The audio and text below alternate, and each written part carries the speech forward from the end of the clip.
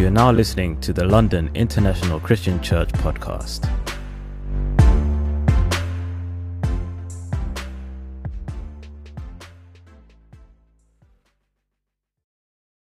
It's great to see the brothers up there singing and the sisters singing this morning. If we're going to clap, we got to clap right there. We got to give all of our heart if we're going to give any of it. Amen. And I was incredibly encouraged by just seeing all the brothers all dressed up right there and ready to sing. And the new additions that we have Jamal up there singing, and we got David Horgan up there singing right there. And of course, it's just great having the sisters, and it's great being at church, being able to sing to God. But of course, we have someone visiting with us today that we've got to make special note of, and her name is an awesome name. It's an awesome name because it's my mother's name. Her name is Patricia, and she is the sister of Rosalind Kukoyi right over there, Mama Kukoyi. And Patricia is the woman in back with the beautiful gold right there. And she came to me and just says, hey, I'm visiting today. I just wanted to come see the London International Christian Church. So wrap your arms around her. She's visiting with us today. And of course, I see a few other faces visiting. And our goal is for you to feel loved. Feel loved and encouraged by God. Now, God's love and how we define love are two different things. So we always go with what the Bible teaches right there. But prayerfully today, you feel the love of God as we have our church service today. Now, I've just got to lift up the London International Christian Church. Of course, if you hear a little bit of frog in my voice, I did get a little ill, and I got a little sick, but what encouraged me was all the love of the disciples. Every night, there was a different disciple coming to me showing their love.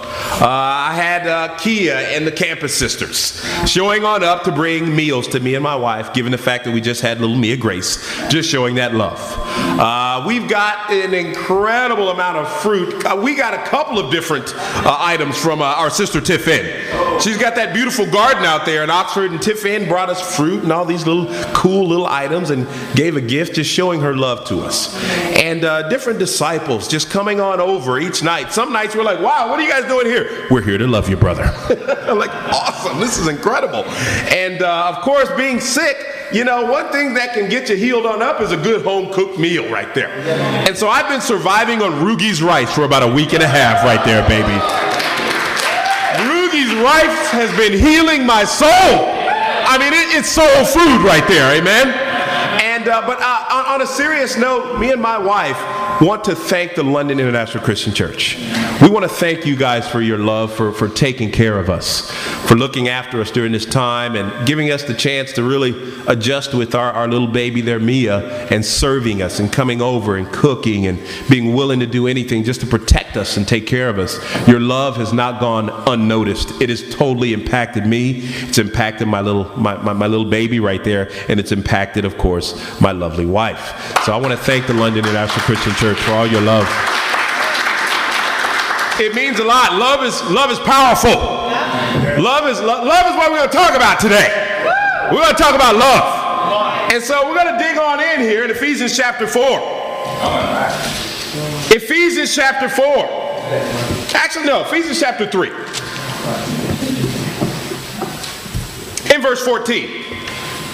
He says, for this reason, I kneel before the Father, from whom the whole family in heaven and on earth derives its name. I love the way God talks to Paul God through Paul talks to the Ephesians.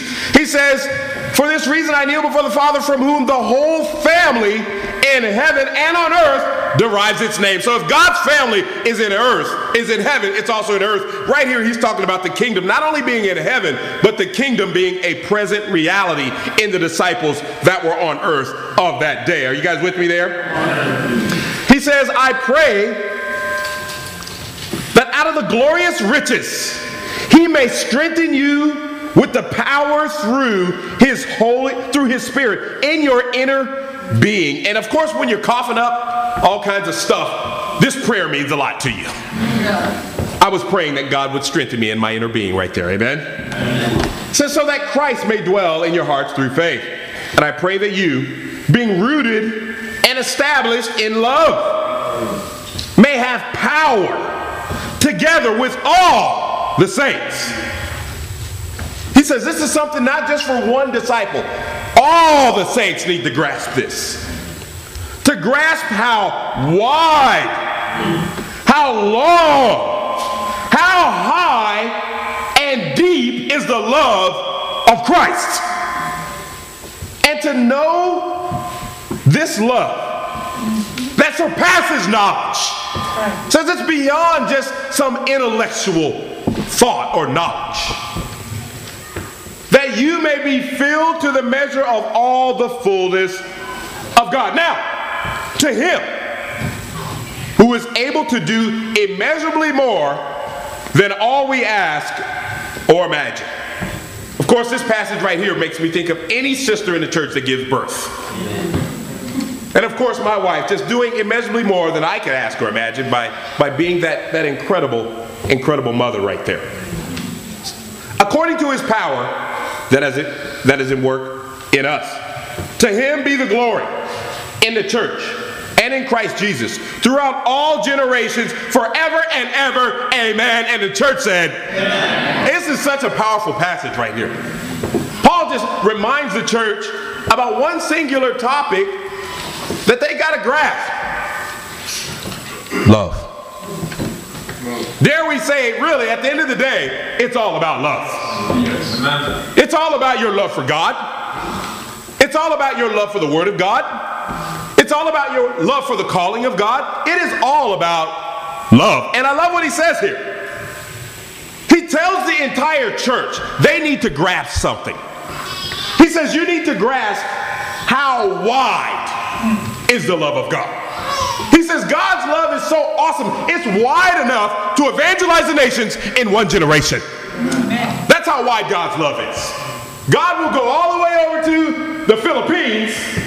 He will go all the way over to Nigeria. Amen. He will go all the way over to America. He'll go down to Sao Paulo, Brazil. Amen. That's how wide God's love is. Yes. He'll even make a little stop for vacation down in Curacao.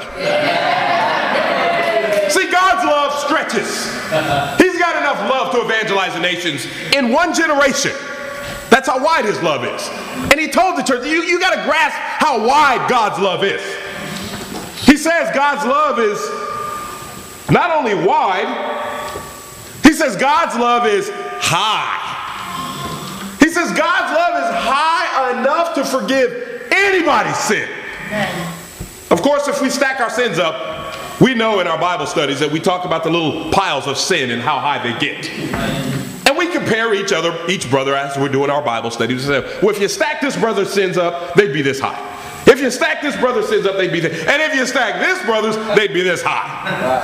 And of course, you know, you can see the analogy there with Jock saying, okay, you stack up my sins are this high.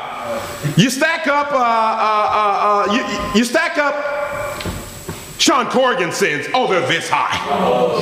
But then you stack up Jason Green's sins, oh my gosh. Jason Green's sin, I mean, you forget the color green when you see how high. But Paul says you need to understand God's love is high enough to forgive everybody's sin. That's how high God's love is. It doesn't matter what you've done. Even Paul, who wrote this, he killed people. He was a murderer. Of course, we read every day how people have been killed and kill people. You pick up the Metro, you see some very gruesome stories. And yet Paul was a guy who committed a murder. How'd you like that if someone you read about in the paper who had committed a murder, several murders, studied the Bible and became a disciple? That would be intense, would it not? Yeah. But he says God's love is high enough to forgive anybody's sin. He says God's love is also not only high enough, he says it's deep. Yeah. Woo! God's love is deep, baby. Amen. He says God's love is deep. It's very deep. It can go way down and heal any wound. That's how deep God's. And of course, we know that everybody, you get to talk to people, there's some deep scars that can be left on your heart as you live what's called life. Not just a Christian life, but just life in general. You look at how people have lived, and you see that there are scars. There are all kinds of scars. There's abuse. Physical, sexual, mental. Drug abuse. There's some deep wounds that happen in the family.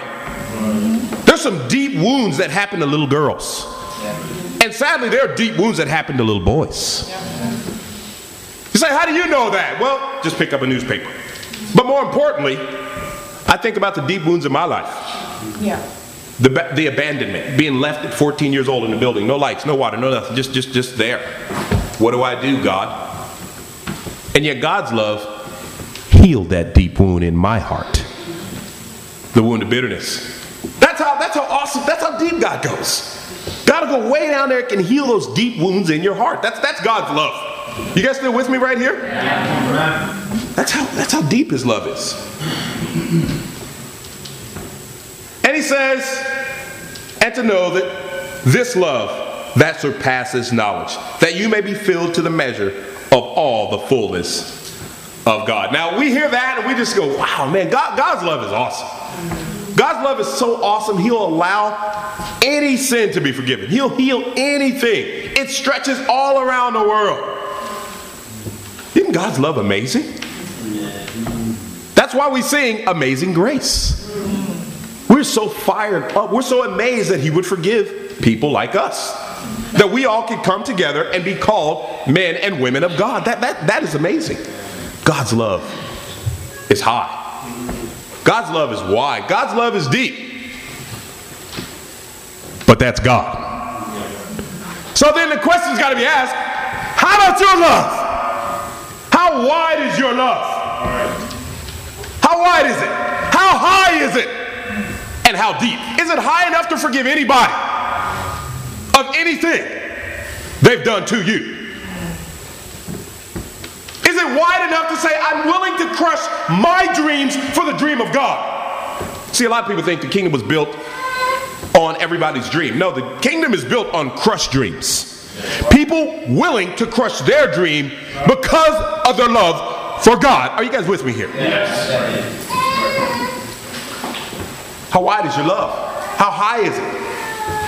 How deep is it? Do you deeply love not only other people, but some of us just got to learn to love ourselves. Yeah. And not look down on ourselves and beat ourselves up. We're just going to talk about love today. Are you guys with me here? Because I put before you one of the most powerful force is love. Turn to Song of Songs, chapter 8. A book that most singles do not know where it is.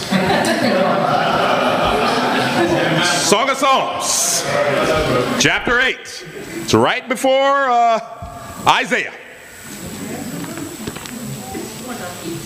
This is a love book. We're going to talk about love today. How many of you are in love? Okay, all right, okay, there's some in love right there. You look at Jeanette Grinwald right there. She's in love right there. She comes walking on in, all looking like a shepherd and everything. And, I said, sis, you better watch out looking like a shepherd like that. You're gonna mess around and get anointed right there. And Jock, you the same right there. But Jeanette walked in with that little radiance about her. She's confident. She's in love right there. Love is awesome. Love is special. We love love. It's amazing. And yet, Solomon, who had about 700 wives, he learned a few things about love. Who not to love. Who to love. We can learn from Solomon about love. He writes this entire book about the power of it. He says here, in verse 6, place me like a seal over your heart. Woo! Like a seal on your arm. For love is as strong as death. It's jealousy, unyielding as a grave. It burns like blazing fire. He says love's power is more powerful than the welcome by Brother Blaze Fumba right there.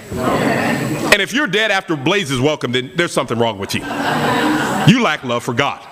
Blaze will get you fired up in the Lord right there, amen?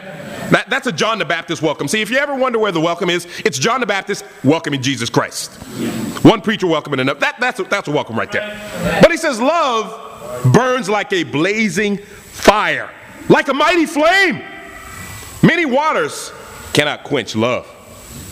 Rivers can't wash it away. If one were to give all the wealth of his house for love, it would be utterly scorned right there. Now, of course, he says, place me like a seal on your arm. In the Old Testament, in the Hebrew, when the Jews, what they would do is, usually the seal was a ring. Okay, and usually in that ring there was an insignia. The king had a ring, and it had either the emblem of his country or something, some kind of insignia. That was usually the seal. And of course, in Song of Solomon says, like a seal on your arm, but the seal typically was a ring. And what would happen is, they would take hot wax and pour it on a document, and then the ring would be, they would stamp the ring in the wax. And that ring would seal who's written the document, saying, this is mine. So if the king put his seal, the king was saying, this is mine. In the same way, the ring and the seal is us saying, you know what, God, you're mine. But more importantly, God allowing his son to die on the cross to give salvation to us, and us being the seal of God's approval. The fact that we are saved disciples, showing how much his love is manifest through baptisms. It says, for love is as strong as death. Woo! Love is powerful. It says it's as strong as death. It says it burns like a blazing fire. It's passionate. And then it just says it's strong as death. How long is death? It's permanent. Newsflash. Death is permanent. You see what I'm saying? If you die, it's over right there. There's no resurrection unless you're Jesus Christ. Or unless you're somebody who's not in love with God. You may need to get spiritually resurrected so you can be alive for the Lord. Are you guys with me right there? But death is permanent. And so what he's saying here is love is permanent. True love. God's love is, God doesn't take his love away. We can stop being in love with God, but God will never stop loving us. Why? Because his love is permanent. Love is passionate. We see that with the blazing fire. And more importantly, it says many waters can't quench. Love is powerful. Love is powerful. God's love is powerful. Now, I read this passage, of course, it really helped me out just to go, wow, it's all about love. It's all about our love for God, God's love for us. And because of that love, it motivates us. It motivates us. I had a dream. This is not a preemptive Martin Luther King speech. I had a dream. And disciples were in this dream. I had a dream about love. It's good to dream. We're going to have a conference called Men Who Dream. Come on. It's good for us to start dreaming, amen? So I had this dream. And it was a dream where different disciples were singing songs. And all the songs were about love. And, you know, song is powerful. Song was created by God. Yeah. First of all, music is powerful. Yeah. It is powerful. It was created by God. Satan's using it. Yeah. But we understand music is of God. And in this dream, everybody was singing songs. And they were all songs of love. And the first person in the dream was Simon Oxton. And Simon was singing a song. He was singing Huey Lewis and the News, The Power of Love. And I saw Simon there. That's the power of love. Feel the power of love, yeah. He was singing that song. He was singing it to Coral.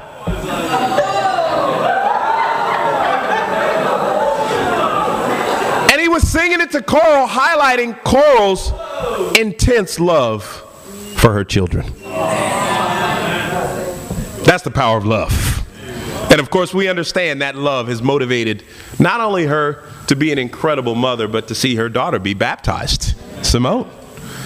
And I thought that's a great dream right there, the power of love. Well, there are some others that were in my dream, and there's some other songs. There was a song by Nat King Cole called When I Fall in Love. And, you know, when I fall in love. And of course, there were disciples in my dream, no kidding, guys, who were singing this. And these were two single disciples, Jen Watkins and Steve Frazier. They were singing When I Fall in Love by Nat King Cole. know why they were singing that song, but that was in my dream. You know, then there was another disciple that was singing. This was a French disciple. And they were singing Van Morrison's "Have I Told You Lately That I Love You." This was our sister, Tiffin, singing to her husband, Jeff Baker, right there. And at the end of it, she said it in French, "Je t'aime." There are some other disciples in my dream, guys. I'm just being vulnerable here. Nick Donnelly was in my dream. And he was singing Al Green's love song, "Let's Stay Together." He was singing that song. Of course, there were a couple of more singles in my dream right there, singing love songs, because it's all about love. And these disciples were singing John Travolta and Olivia Newton-John's "You're the one that I want, do that to do the love, boop, boop, boop." You know that one there, right there. And of course, you know who that was. That was none other than Leanne and Trina Turner. They were singing that song. And then there were some tough disciples in my dream. They were singing about love. Can you believe it? They were singing Diana Ross's song, "Ain't no mountain high enough, ain't no valley low enough to keep me from you."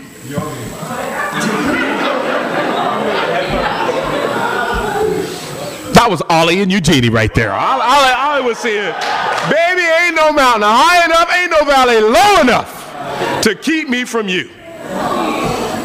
No valley has kept him because she's pregnant. Amen. There are a few more. There was a disciple singing Stevie Wonder's song, "I Just Called to Say I Love You." It was Blaze Fumba who had called Patricia Fumba from the airport in Lagos just to say, "Honey, I'm coming home. I'm still alive. I love you." And in the last one, you know, it was this disciple singing this Beatles song. The Beatles song, "I Want to Hold Your Hand." He wanted to hold her hand because he was leaving her behind because he walked so fast. And of course, that was James Morgan right there singing to Deirdre, "I want to hold your hand. I want to hold your hand." Amen? John chapter 21. It's all about love. John chapter 21. You guys still with me here? We're going to look at the end of Jesus' ministry. We're going to look at the apostle of love, John, of course. Well, we're going to look at an interesting time in the ministry of Christ where the disciples had forgotten about the power of love. They'd stopped holding Jesus' hands. They'd stopped saying, "You're the one that I want." And they went back to their old life. And that's what happens when you fall out of love with God.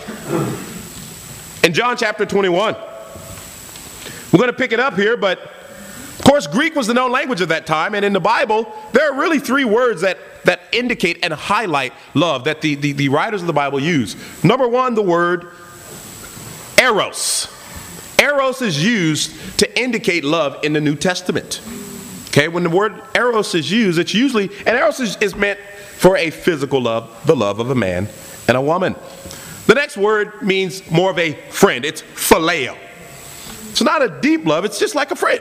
You know, hey, that's my buddy. Here's my pal. This is my friend. Phileo. I phileo you. Okay? And the third is the love that God has for us and that he calls from us. It's agape love. That's a love while hurt. A love that loves when it doesn't understand. A love that's high enough, wide enough, deep enough to overcome anything. Right. That's the love that God has for us. But more importantly, it's the love God calls us to have for him. Are you guys with me here? John chapter 21, verse 1. It says, afterward, Jesus appeared again to his disciples by the Sea of Tiberias. Happened this way. Simon Peter, Thomas called Didymus, Nathanael from Cana in Galilee, sons of Zebedee, two other disciples were together. going out to fish. Simon Peter told them. And they said, we'll go with you. So they went out and got into a boat. But that night, they caught nothing. Then we stopped right there. And as I read that, Peter says, I'm going out to fish. Wait a minute. This isn't what Jesus told you to do. You're supposed to be going out to share your faith. They fell away. They went back to their old life. They went back to how they were living. Instead of fishing for men, they went back to fishing. And it hit me. Because in Luke chapter 5, verse 1 through 11, Jesus called them to come follow me, and I'll make you fishers of men. You remember when you were called to go and make disciples? Do you remember when you were called to follow Jesus and to be a fisher of men? Do you remember that? I remember it. I remember the day I was called. And yet when I don't want to live up to that life, I can want to go back to my old life. You guys with me here? That's what happened there. Right. They went back to their old life. Yeah. How long had it been? It had been about 2 years since they'd been called. And after 2 years, they quit on Jesus. And of course, Peter's leading the charge right here. Peter's the guy who's leading it, who went back to his old lifestyle. Now, 7 of the 12 guys that got called, they were fishermen. Why? Fishermen are tough. Fishermen are focused. Fishermen don't quit. I mean, if you've ever gone fishing, you sit out there, you don't catch something right away all the time. Fishermen are patient. Fishermen are willing to do the dirty work, to get in there and get those scales off. Clean that fish. Fish are dirty. You got to clean those fish. And we see why God used that analogy for fishing after us. Because we need a lot of cleaning, do we not? We need to get under those gills and all that stuff and clean us on up with the Word of God. And sadly, here Peter had gone back to his old life. Now you got to think about this. Peter, this was a guy who right before Jesus was crucified, in Matthew 26, verse 33, Peter said, if everybody deserts you, I never will. That's what Peter said. Yet here, he fell out of love with God. This is Peter who in John chapter 13, verse 37, said, Jesus, I'm willing to die for you. Yet he fell out of love right here and went back to his old life. This is Peter who in Mark chapter 10, verse 28, said, Jesus, we've left everything to follow you. Yet right here, he's gone back to his old life and fell out of love with God. And of course, my favorite, this is the Peter who, you remember when Peter, he tried to machete the guard right there and he only took off an ear? He wasn't trying to take off an ear. He wasn't saying, hey, let me see if I can. He was trying to kill the guy. This is that Jesus who stood, or that Peter rather, who stood that bold for Christ. Yet here, he's going back to his old life. And all those words meant nothing. Dare we say, actions speak louder than your words. Much louder. And the actions that are speaking here is they've gone back to their old life. And that can manifest in your old way of thinking, your old doctrine, your old opinions, your old view can come back on you when you fall out of love with God. You guys stay with me here? Verse 4. Early in the morning, Jesus stood on the shore. And the disciples totally realized it was him because they were close to God, right? No. It says, but the disciples did not realize it was Jesus. That's a scary place when you cannot see God. You don't realize it is God. And you know, when we go back to our old life, we don't see God in the church. We don't see God in discipling. We don't see God in the things that are of God. We don't see God in commitment. We can see man and not see God. And we coined a phrase in a church in Portland, Oregon, where I was baptized. When someone stops being close to God, they get man-focused instead of God-focused. Are you with me here? And that's a true statement. I know for myself, when I'm not right with God, I can get focused on the individual. Why did you say that to me? What did you mean by that? Why are you reading me that scripture? You know, you get suspicious. What do you mean? And you can be man-focused instead of God focused. Are you guys with me here? They got a little man focus right here. They didn't realize it was Jesus. He called out to them, friends. Woo, that must have stung. He didn't say disciples. He called them friends. Haven't you any fish? No, they answered. Well, the reason is because apart from him, you can do nothing, as he said. And we know that as Christians. Apart from Jesus, you can do nothing. He said, throw your net on the right side of the boat, and you'll find some. When they did, they were not able to haul the net in because there was such a large number of fish. Then the disciple whom Jesus loved said, Peter, it is the Lord. As soon as Simon Peter heard him say, it is the Lord, he wrapped his outer garment around him, for he had taken it off, and he jumped into the water. The other disciples followed in the boat, towing the net full of fish. For they were not far from the shore, about 100 yards. When they landed, they saw a fire of burning coals with a fish on it and some bread. Jesus was making a cranking barbecue right here. This is breakfast with Jesus. Jesus said to them, bring some of the fish you just caught. Simon Peter climbed aboard and dragged the net ashore. It was full of large fish, 153. But even with so many, the net was not torn. Jesus said to them, come, have breakfast. None of the disciples dared ask him, who are you? They knew it was the Lord. I mean, they were afraid to admit where they were at. They didn't want to say, we've fallen away and you nailed us. They just, okay. You know how you get that way? Leader comes around you and you're just like, hey, bro, how you doing? You just kind of head down right there. You know. That's where the disciples were at right there. Jesus came and took the bread and gave it to them and did the same with the fish. This was now the third time Jesus appeared to the disciples after he was raised from the dead. When they had finished eating, Jesus said to Simon Peter, Simon, son of John, do you truly love me more than these? Now, the word for love right here is the Greek, agape. So the word that Jesus uses is, do you truly agape me? Do you love me more than these? Yes, Lord, he said, you know that I phileo you. That's the word that Peter uses. The word in Greek is phileo right there. He says, yes, I'm your friend. Jesus says, feed my lambs. Again, Jesus said to Simon, son of John, do you truly agape love me? He answered, yes, Lord, you know that I'm your friend. I love you. I phileo you. Jesus said, appreciate your words, but take care of my sheep. The third time he said to Simon, Simon, son of John, do you love me? But the word for love right here that Jesus used is phileo. So Jesus says, are you even my friend? Are you even my friend? He uses the same word that Peter had been using the whole time.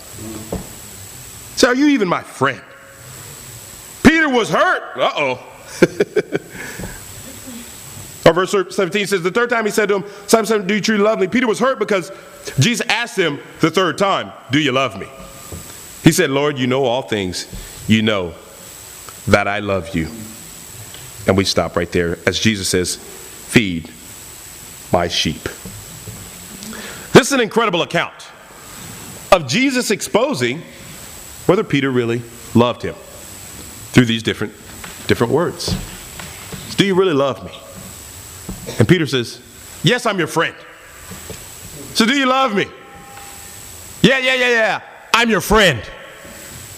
And then Jesus gets ticked. He goes, okay, are you even my friend? And then it hurt Peter. See, sometimes discipling hurts sometimes. And Jesus had to but Jesus was loving him because he was telling the truth. He had fallen away. And he had to help him see where he was at. We've got to ask ourselves this morning, and I had to ask myself, do I truly love God? This week, have I truly loved God? Or have I just been a friend? Have I just been God's friend? Or have I had that agape love that loves even while sick? God, why'd you make me sick? I still love you. I'm not mad at you for this. See, true love loves while hurt. True love loves when you don't understand. True agape love is the love that God calls us to have. A love for everybody, everyone.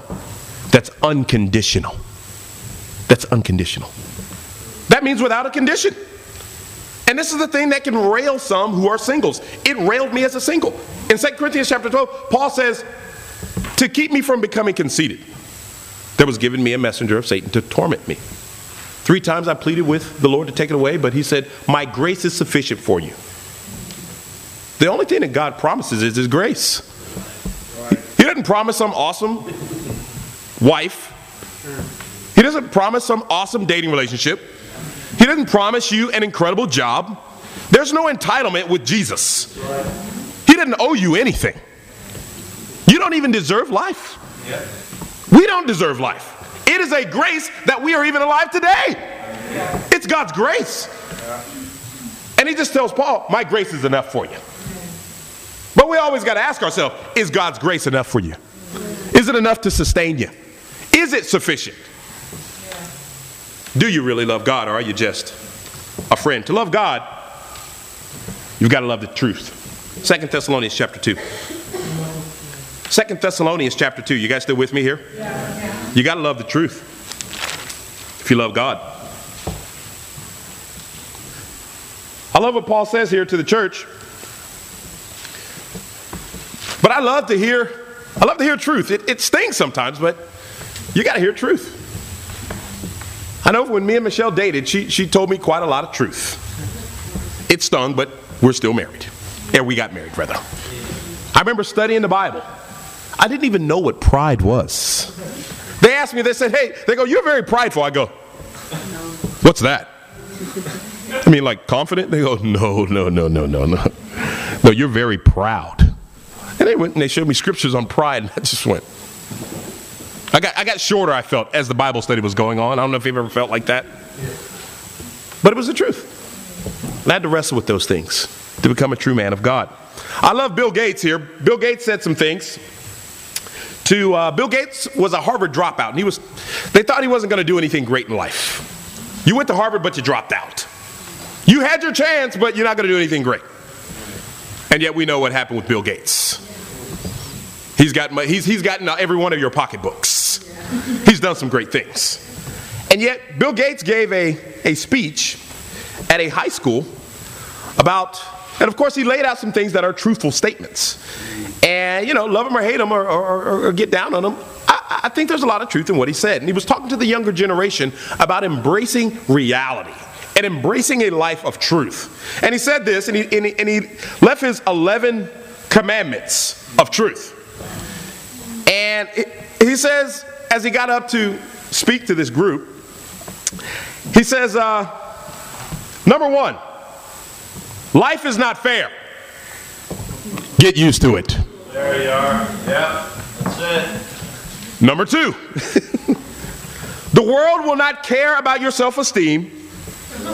The world will expect you to accomplish something before you feel good enough about yourself to do it.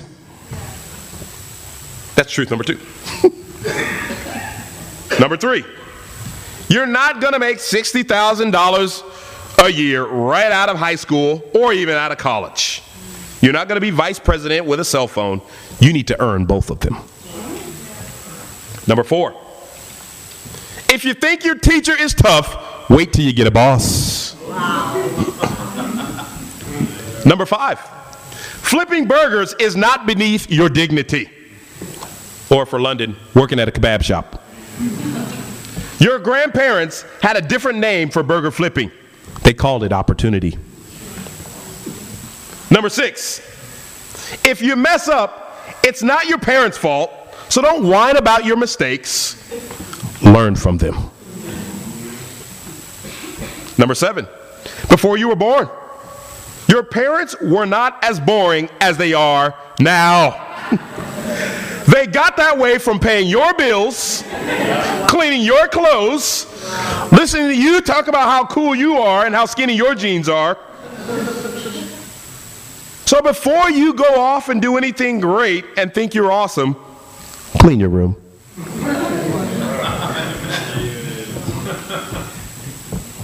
Number 10, we'll skip over a couple. Television is not real life. In real life, people actually have to leave the coffee shop and go get real jobs. And lastly, he says, be nice to nerds. Chances are you'll end up working for one of them. That's some hard-hitting truth right there. Hard-hitting truth. But there's a lot of truth in that statement, as we can live in a society that wants to give up an excuse for everything that we have in life. Oh, you're not doing excellent? It's your parents' fault. Oh, you don't have a good job? It's because of the government. Oh, you don't have this, it's that, and we blame. And we don't take any responsibility and tell ourselves the truth. To love God, you got to love the truth. Do you love the truth? 2 Thessalonians chapter 2, verse 5. Do you remember that when I was with you, I used to tell you these things? Now, you know what's holding him back, so that he may be revealed at the proper time. For the secret power of lawlessness is already at work.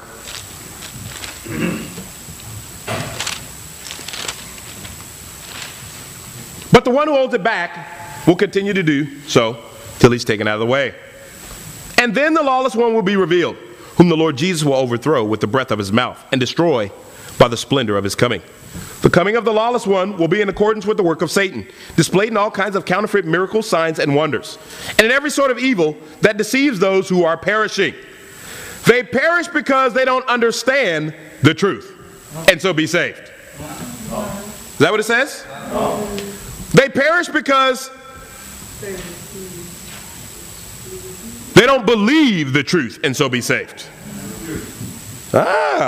Says they perish because they refuse to love the truth, and so be saved. Well, what happens when someone refuses to love the truth? Well, God blesses them. How does he bless them? For this reason, God sends them a powerful delusion, so that they will believe the lie, and so that all will be condemned who have not believed the truth, but have delighted in wickedness. Right here, Paul was saying, people perish because they refuse to love the truth. In John chapter 17, the Bible says, your word is the truth. So we know the Bible is the truth.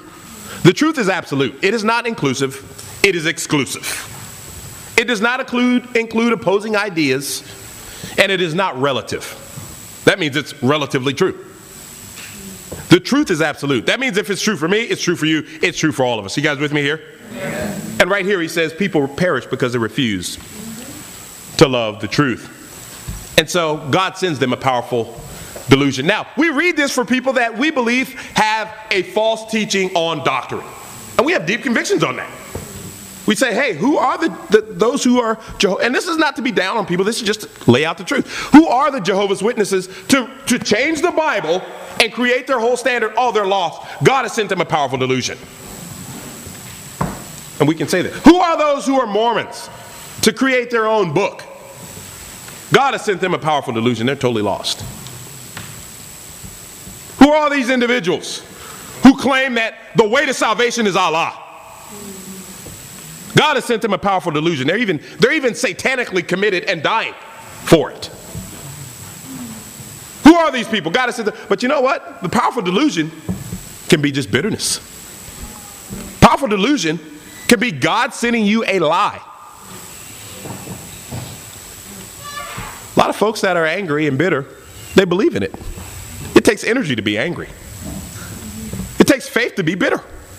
You got to believe in it. You got to believe, you know what? When things are going terrible in my marriage, I'm just going to get bitter. Oh, yeah, that'll work. Yeah. You know what bitterness is? Bitterness is like drinking poison and expecting someone else to die. Yep. We've got a guy that comes to our open mic, and of course I love his song that he sang last week. Stop punching the mirror. That's what bitterness is. You're just punching the mirror. Yet when you don't believe the truth, God can send you that powerful delusion. And you can believe in bitterness. You cannot believe that God has called you as a husband to be a leader. And so instead of embracing leadership, you embrace laziness. And you can literally have faith in your laziness and believe in it. And that can be the powerful delusion to stop you from believing that God has called you to be a leader and he can bless you.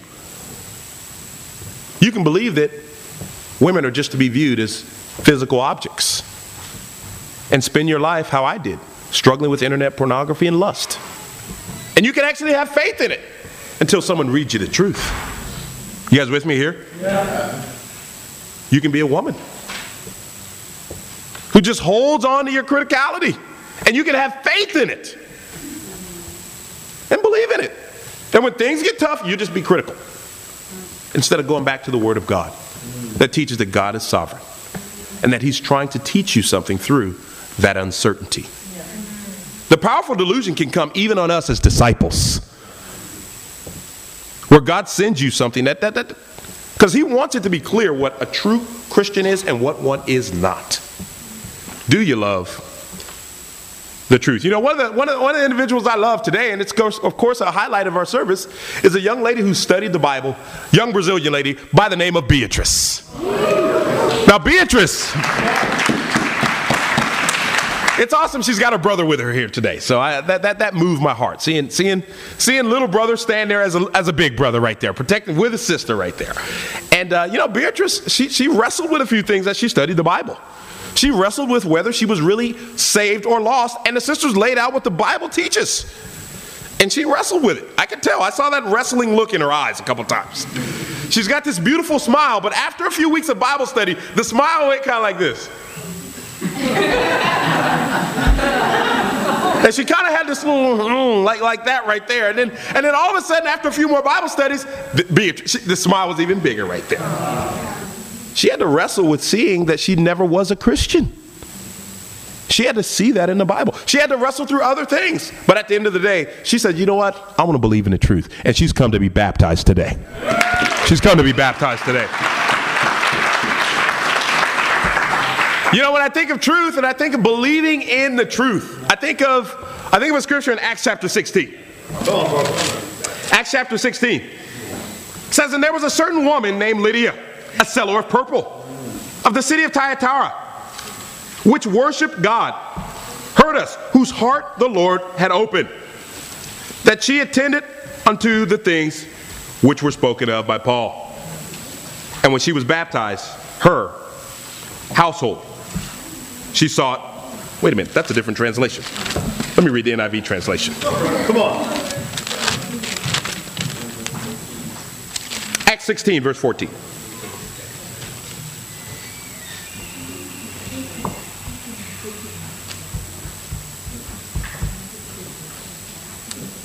It says, one of those listening was a woman named Lydia, a dealer in purple cloth from the city of Thyatira, who was a worshiper of God. The Lord opened her heart to respond to Paul's message. When she and the members of her household were baptized, she invited us to her home.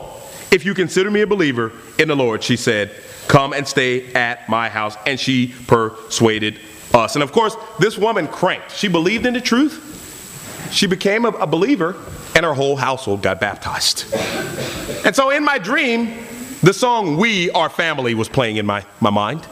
And that was my sister Leah right there. She was singing that song.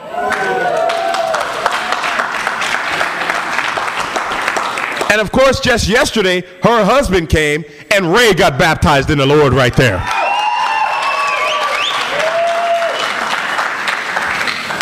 Because they believe in the truth. They believe in the truth. To love God, you've got to love the truth. Are you in a church that preaches the truth? Are you someone who believes the truth? Are you willing to put the scriptures over your opinion? Are you willing to put the scriptures over your feelings? Feelings are true, but it's true that we feel things, but feelings are not the truth. Right? Yeah. The truth is the word of God. To love God, you've got to love the truth. We got to love one another. That's our next point. Turn to 1 Peter chapter 3. You say, how are we going to love one another? Well, let's go down the line. We got to start loving our spouse. Any marrieds in the house? Yeah. We got to love our spouse. Do you love your spouse? Yes. Oh my goodness. Blaze, what's going on? Woo! We got to talk about this one right here. 1 Peter chapter 3. Let's get the love back right here. Come on. Wives. Any wives in the house? Yes. In the same way, be submissive to your awesome husband, so that if any of them do not believe the word, They may be won over without words by the behavior of their wives. And that's exactly the opposite of what women do. They want to win you over with their speech. Well, let me tell you exactly. The Z formation right there. God says, no, don't do it with words. It says, when they see the purity and the reverence of your lives, your beauty should not come from outward adornment, such as braided hair, wearing of gold jewelry, and fine clothes. Instead, it should be that of an inner self. The unfading beauty of a gentle and quiet spirit, which is of great worth in God's sight. Not in the world's sight, but in God's sight. For this is the way the holy women of the past who put their hope in God used to make themselves beautiful. They were submissive to their own husbands, like Sarah, who obeyed Abraham and called him her master. You are daughters if you do what is right and do not give way to fear. Husbands, in the same way, be considerate as you live with your wives, and treat them with respect as the stronger partner. I mean, after all, your wife should be doing all the work. She should have all the faith. She should have all the conviction. She should do everything. I mean, she's just as strong as you. No, it says treat them with respect as the weaker partner, as heirs with you of the gracious gift of life, so that nothing will hinder your prayers. He says treat them with respect as the weaker partner. Doesn't say that husbands are better than wives. These are just God-ordained roles. Yeah. Having the leadership role doesn't mean you're better. Oftentimes, God uses that leadership role to disciple you. And having that submissive role doesn't mean you're less than. God uses that submissive role to disciple you, to help you to love God with all your heart, mind, soul, and strength. Do you love your spouse? Do you love your spouse? Let's try it out here. Sarah called Abraham her master. Sisters, I want you to turn to your husband and say, I love you, master.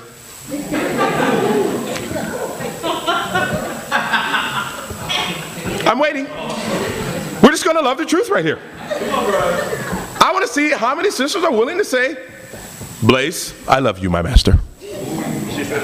She said it right there. She's the first one. Amen. Amen. How about other married sisters? Any married sisters willing to say, as the Bible says that Sarah called her husband her master? Are you willing to look at your husband and say, I love you, Master Jock? She's willing to say it. That's submissive right there. That's spiritual. That's very powerful. Now, let's turn to the husbands. He says, husbands, be considerate as you live with your wives and treat them with respect as the weaker partner, as heirs with you of the gracious gift, so that nothing will hinder your prayers. Husbands, you need to be willing to say, wife, I'm willing to do anything so that my relationship with God is not hindered by our marriage.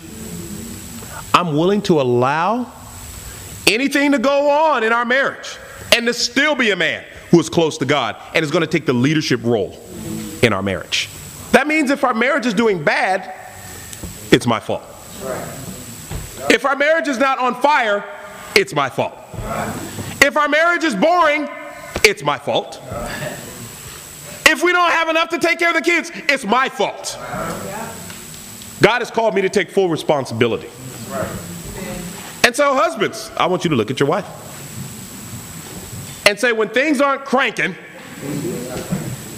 it's my fault. Even Zips did it right there. Look at that. Even Zips did it right up front. We've got to love our spouses, guys. Satan is tearing marriage apart. Why? Because the Word of God isn't in there. The Bible isn't the standard. We've got to love our spouses. We've got to love our kids. Got to love our kids, amen? I want to call the fathers in the house. You don't love your wife, your kids will see that. You don't take care of your wife, if you're the lazy husband and you're an unresponsible husband, your son will grow up to be an unresponsible man. You don't take care of your wife, you're unresponsible, Your daughter will grow up to embrace all the unresponsible men she can find. And she'll marry somebody just like you. We got to love our kids.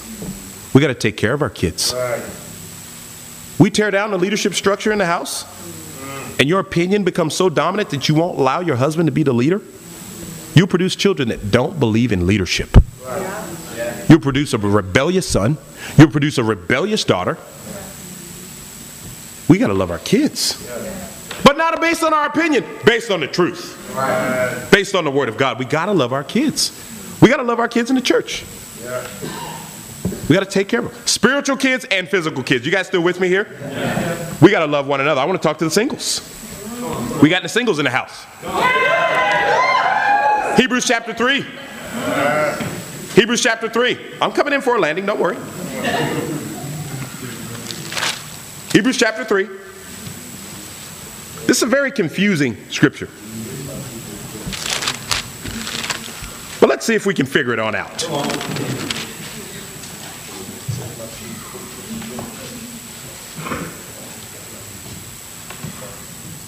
Verse 12.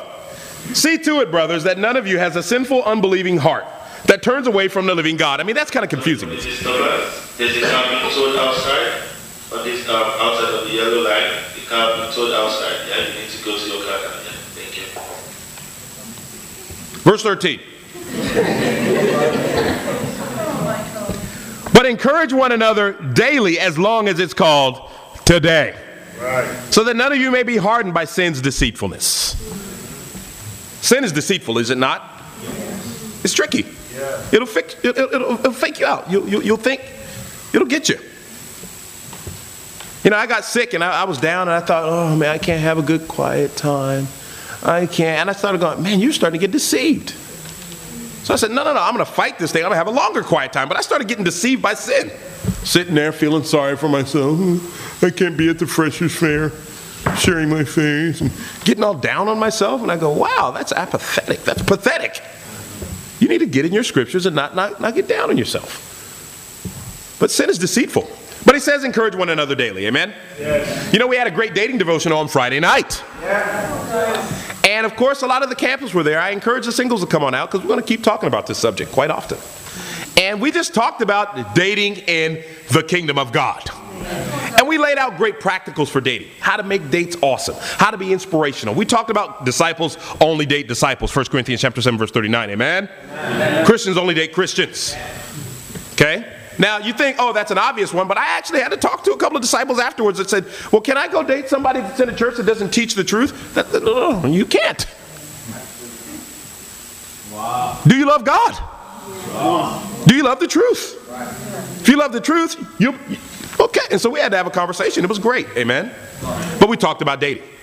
And the challenge was, we don't even have to do what this scripture says. It says do it daily. Encourage one another daily.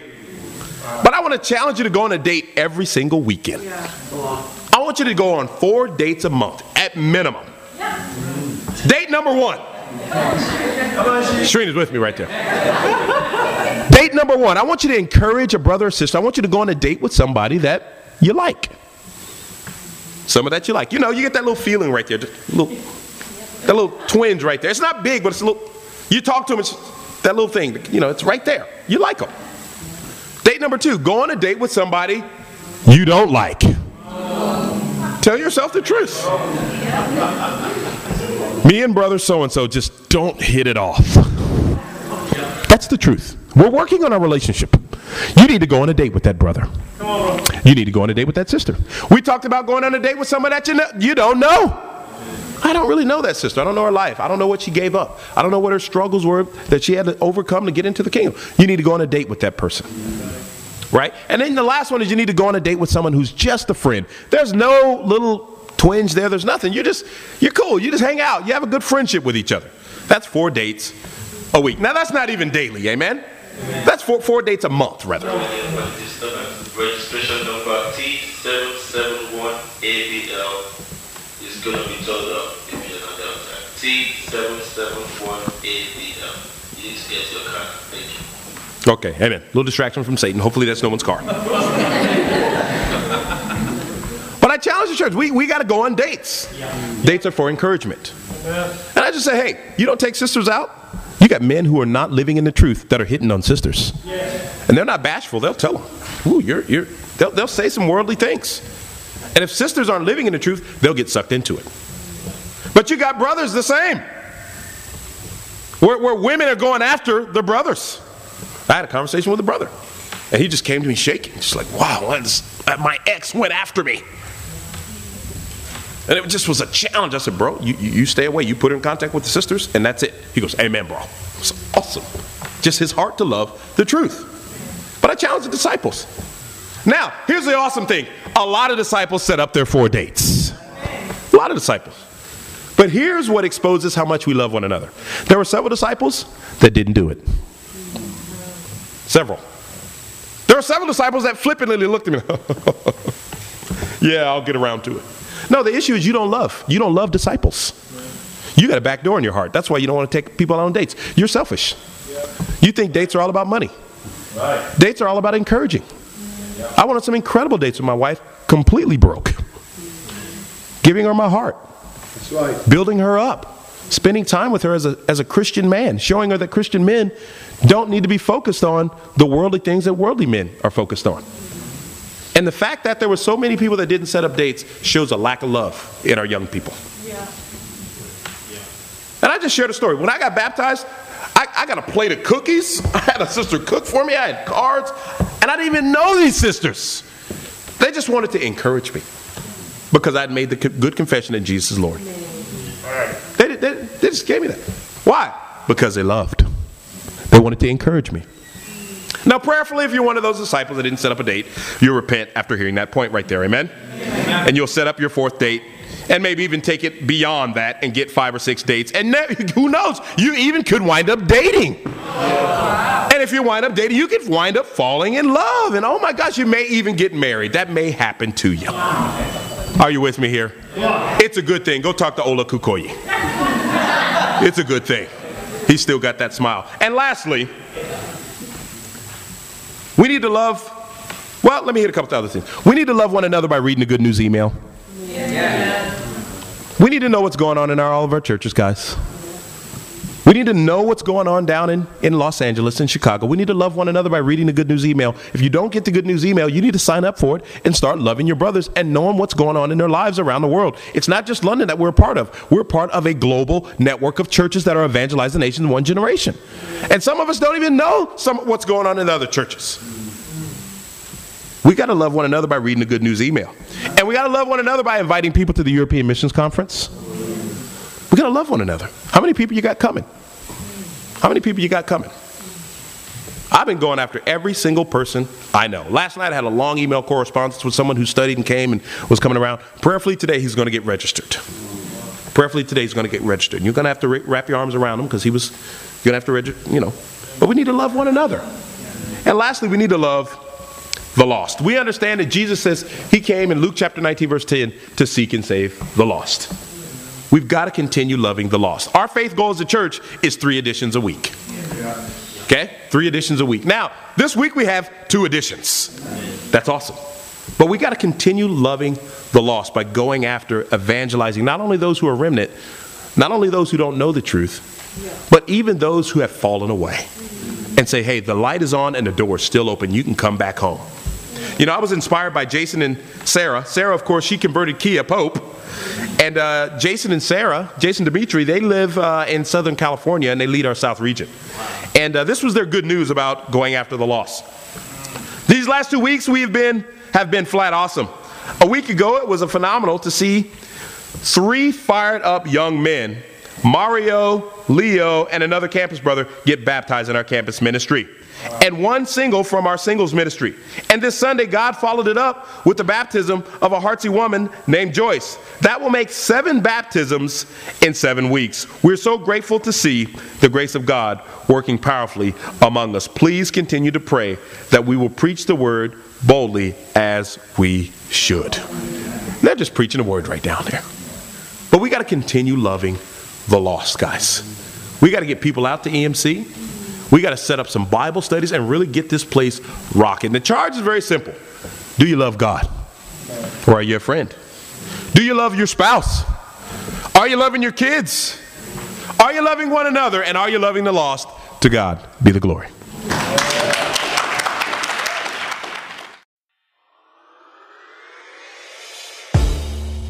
We would like to thank you for listening to that episode of the podcast. If you would like video versions of these episodes, whether it's sermon highlights or interviews, feel free to check us out on our website or view them on our YouTube channel.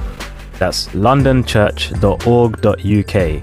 That's LONDONCHURCH.org.uk. And for all other updates and information, whether it's services, events, or devotionals, you can find all that on our website also. Once again, we'd like to thank you for listening, and we'll catch you on the next one.